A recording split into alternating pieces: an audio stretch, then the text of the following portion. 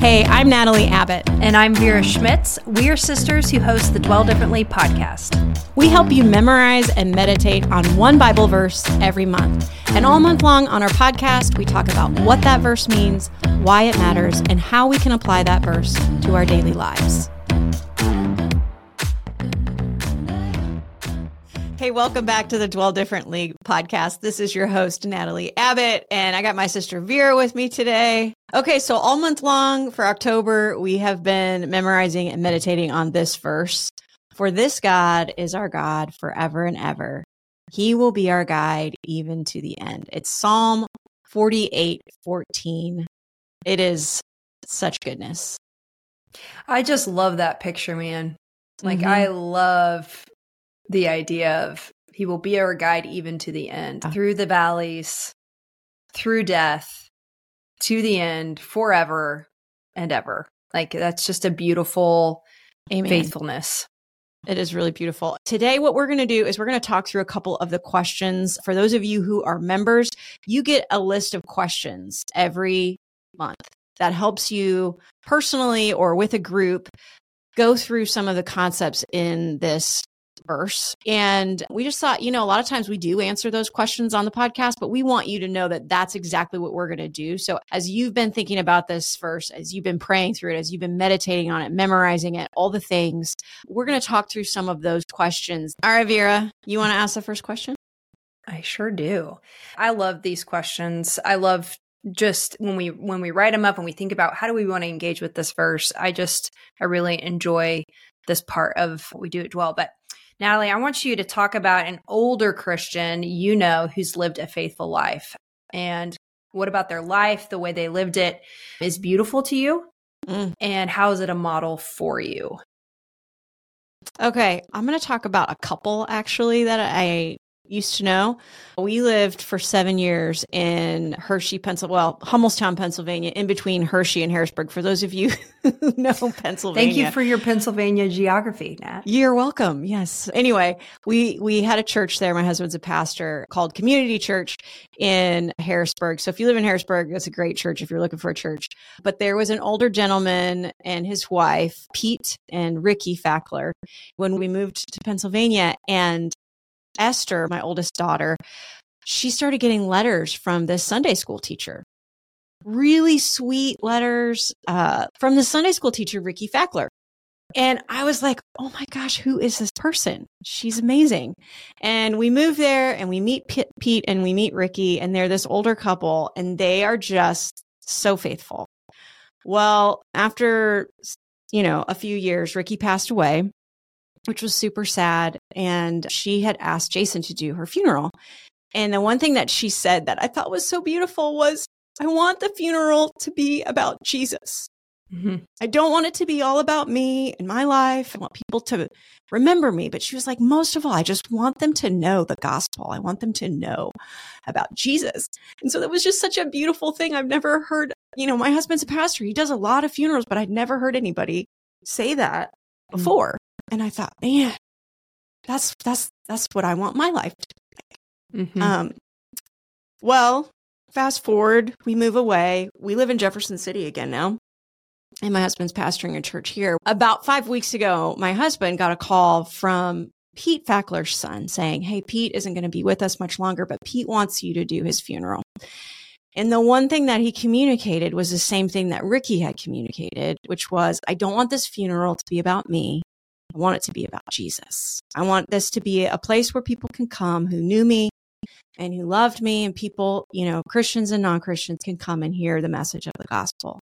And I just thought, man, these people, I love these people. And I'll tell you one story about Pete. Pete was the guy who every Sunday was like the first guy at church. And my husband used to take our kids when they were little. He would take one kid every Sunday with them to church. He would take our little kids and have breakfast, and they would go and sit in the cafe. And there was always Pete in the cafe. He was always there first thing every morning, especially our daughter Esther, who just loved Ricky, who was her Sunday school teacher. She would just give Pete the biggest hugs and talk about Pete. And can we have Mr. Pete over for dinner? And just like, what a beautiful picture of somebody who is still in their aging process in those later years, just so faithful to the church, so faithful to show up. And I just loved Pete, thought he was a great guy. And Jason actually wrote an article. We'll put it in our show notes, but he wrote an article about Pete's faithfulness recently for Dwell, just because he's such a model of what Christian faithfulness should look like and how we should want to live that out. That's really beautiful. What do you think, Natalie? Like, if you could take away one thing from the way that Pete lived or other faithful Christians have lived, what about their life are you like, that's the thing I need to like zero in on for my own walk to help me to be faithful now so that I look like Pete then, you know? Isn't that one of our questions? Probably. Sorry. I would say, again, it goes back to that statement of like, not just I want my funeral to be about Jesus, but I want my life leading up to that. Like, you don't get to a place where you say that unless you get to a place where you would say that. And that looks like everyday faithfulness, you know, making your life about Jesus right now. That people who know you are like, oh, that's that Jesus lady. You know, totally. That's the church lady. Not just, you know, for me, it's like kind of easy because it's like, oh, that's that professional Christian lady. Her husband's a pastor. But people who meet me on the street, like, would there be something different that says, I'm all about Jesus. My life is all about Jesus. And not in a like, I have to wear the t-shirt that says Jesus saves on it, but like in the way we interact and love one another. It's like, there are sometimes I have run into people, it's almost just the way they look at you. You're like, I bet that person's a believer, and then come to find out they are. And it's because there is something about them, the joy and the contentment inside of their spirit and their faithfulness to what they believe, that you can almost zero in on that person before you even talk to them. I had a friend in community group sharing a story about, she was on vacation and there was this other woman in the pool, and she was like, I was just staring at her. And I was like, she was like, she just looks so cool. I was like, I want to be her friend. And she's like, I bet she's a Christian. And she came over to my friend in the pool. She approached my friend, and 5 minutes into their conversation, she says to my friend, if there was one thing I would need to know about you, what would that one thing be? And my friend was like, we just immediately went to Jesus, and I start talking about Jesus, and she starts talking about Jesus. But like, what a beautiful question. First of all, we should all put that one in our back pocket. Like if you're meeting a stranger and you're on an airplane or in the grocery store or at gymnastics practice and you're sitting next to a mom, like, and you're just getting to know them, like, hey, if I needed to know one thing about your life, what's that one thing? And the beautiful thing is they're probably going to reciprocate. They're going to ask you, what's the one thing I need to know about your life? And that's just this opportunity to like, do what you're saying. My life is about Jesus.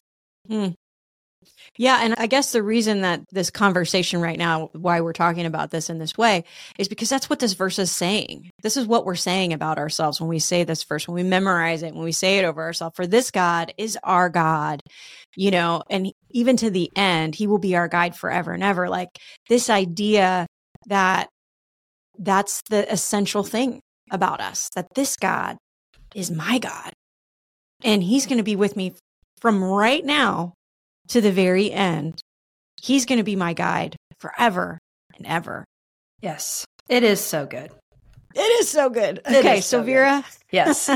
Let me ask you that similar question. What patterns of faithfulness do you need right now to establish in order to become the person you want to be when you're older? So not just like what patterns do you have? You know, I actually have like a list of people that I think of in certain areas where I'm like, man, I wish I prayed like Mary Wren.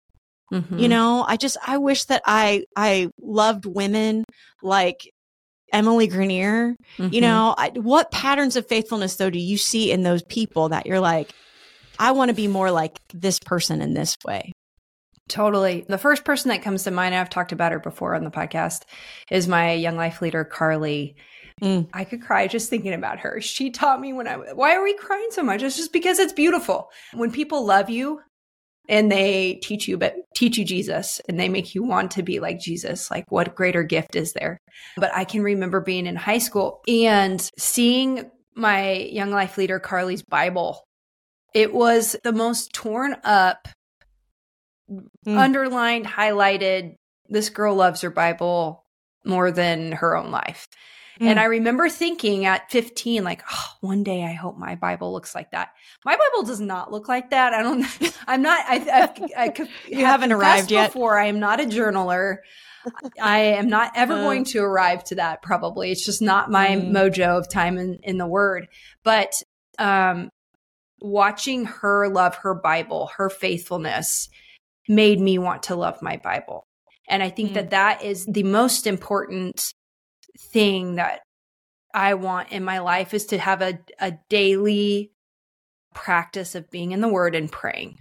I'm listening to Timothy Keller's book on prayer. I know we talk about him all the time, but his book on prayer talks about how God is relational and that he wants to converse with us, and he wants to be in this back and forth with us. And he's already spoken in his Word to us.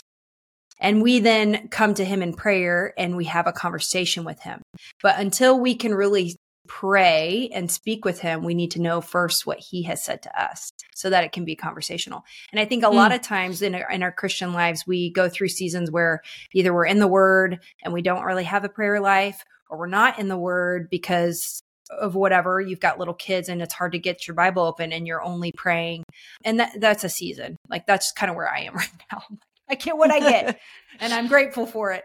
But that, I think, is the faithfulness I want. I want prayer, talking to God, and I want hearing from God, which is the Word. And I think that is the starting point for anything that's going to come out of me. Has to start with what God says. Okay, so what about the person who's hearing all this and is just like, this feels a little overwhelming? This feels like a lot. Have you ever failed at this? And what can you do with your failure if you do? So I'll try to keep this story short because we're nearing the end of our time. But one of the most faithful times of my life was in bringing home our first son, Isaiah. And all three of my boys are adopted. And there is a great level of trust that I have developed in that time of prayer and reading the Word before bringing home our kiddos. But the time before Isaiah, our first child, I was sitting in Sunday service, and the pastor was sharing about how we should be praying for the things that our heart desires. And he, made this offering for anybody who needed prayer to put it in the basket as it passed by for the offering. And I remember sitting there thinking, I have been faithless in praying for a child.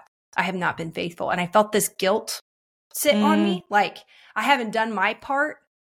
So why would God do his part? And I remember just having this voice in my ear of like, even though you are faithless, I am faithful. And so I wrote on the piece of paper, I have never, ever put anything in the offering basket, never put a prayer request in the offering basket ever. I wrote the word baby and folded it up and put it in the basket. And that week was the week that we met Isaiah.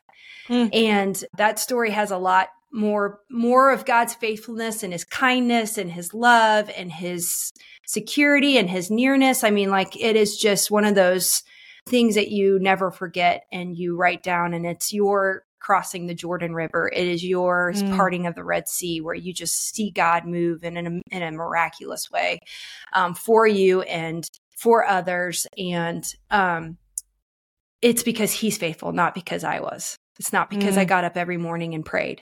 He did it anyway, despite my failing. And so if you're there, this is like my whole deal. Like, don't stay in the point of like, man, I messed up. Man, I failed. I can't tell you the number of days I have to just say, oh, Jesus, here I am again. Jesus, come near to me again.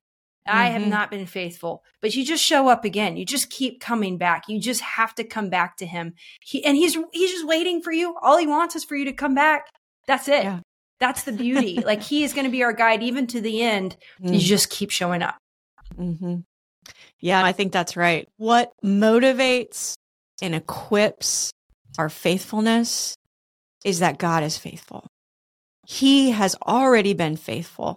And when we fail, when we mess it up, which we're going to do, but that's what Jesus does for us. That's what the Lord does for us. That's what this verse is telling us, that this God, the God of the Bible, the God who just kept on forgiving, who just kept on making a way, who, while we were still sinners, died for us, that God is our God. He is the faithful God who is going to be our God to the end. And so because of his faithfulness, we can believe in him, we can trust him, and we can know that when we mess up, we don't have to stay in that place. We are able to come back to him again and again and again and find forgiveness and grace and the ability to continue on this journey of faithfulness and to be able to say, even when we're like, this isn't fully true, Lord, I want this to be true, that this God is our God, right? That he is our guide, even when we're not feeling it, even when we've messed up. That's the hope of this verse. There is hope for us in this verse, not because we're faithful, but because God is faithful. Praise God for that. All right, lady. Well, this was good. Great verse. Such a great verse. Thank you for sharing. Thanks for crying with me. I can't help myself sometimes. I know. I feel Also, the same. I'm like, why am I crying? Because your oldest kid went to college and I'm a little sleep deprived. So here we are. Welcome. Join us here in our emotions. Your emotions are also welcome here. Anyway, thanks for joining me, Vera. I can't wait for next month. We got another verse dropping and it is going to be so good. The design is on fire really too. Excited. I know. Okay. Thanks, V. Bye. Hey, I know you know that we love memorizing Bible verses over here at Dwell. And all month long, we are talking about a Bible verse. But did you know that we have a membership where you actually get a kit in the mail that comes with temporary tattoos, a key tag, and a print that has this month's design on it. And it's always just the most beautiful design. But those temporary tattoos and that key tag and that print, those are visual reminders all throughout the month to help you remember and dwell on this month's verse. So go to dwelldifferently.com and check out our membership.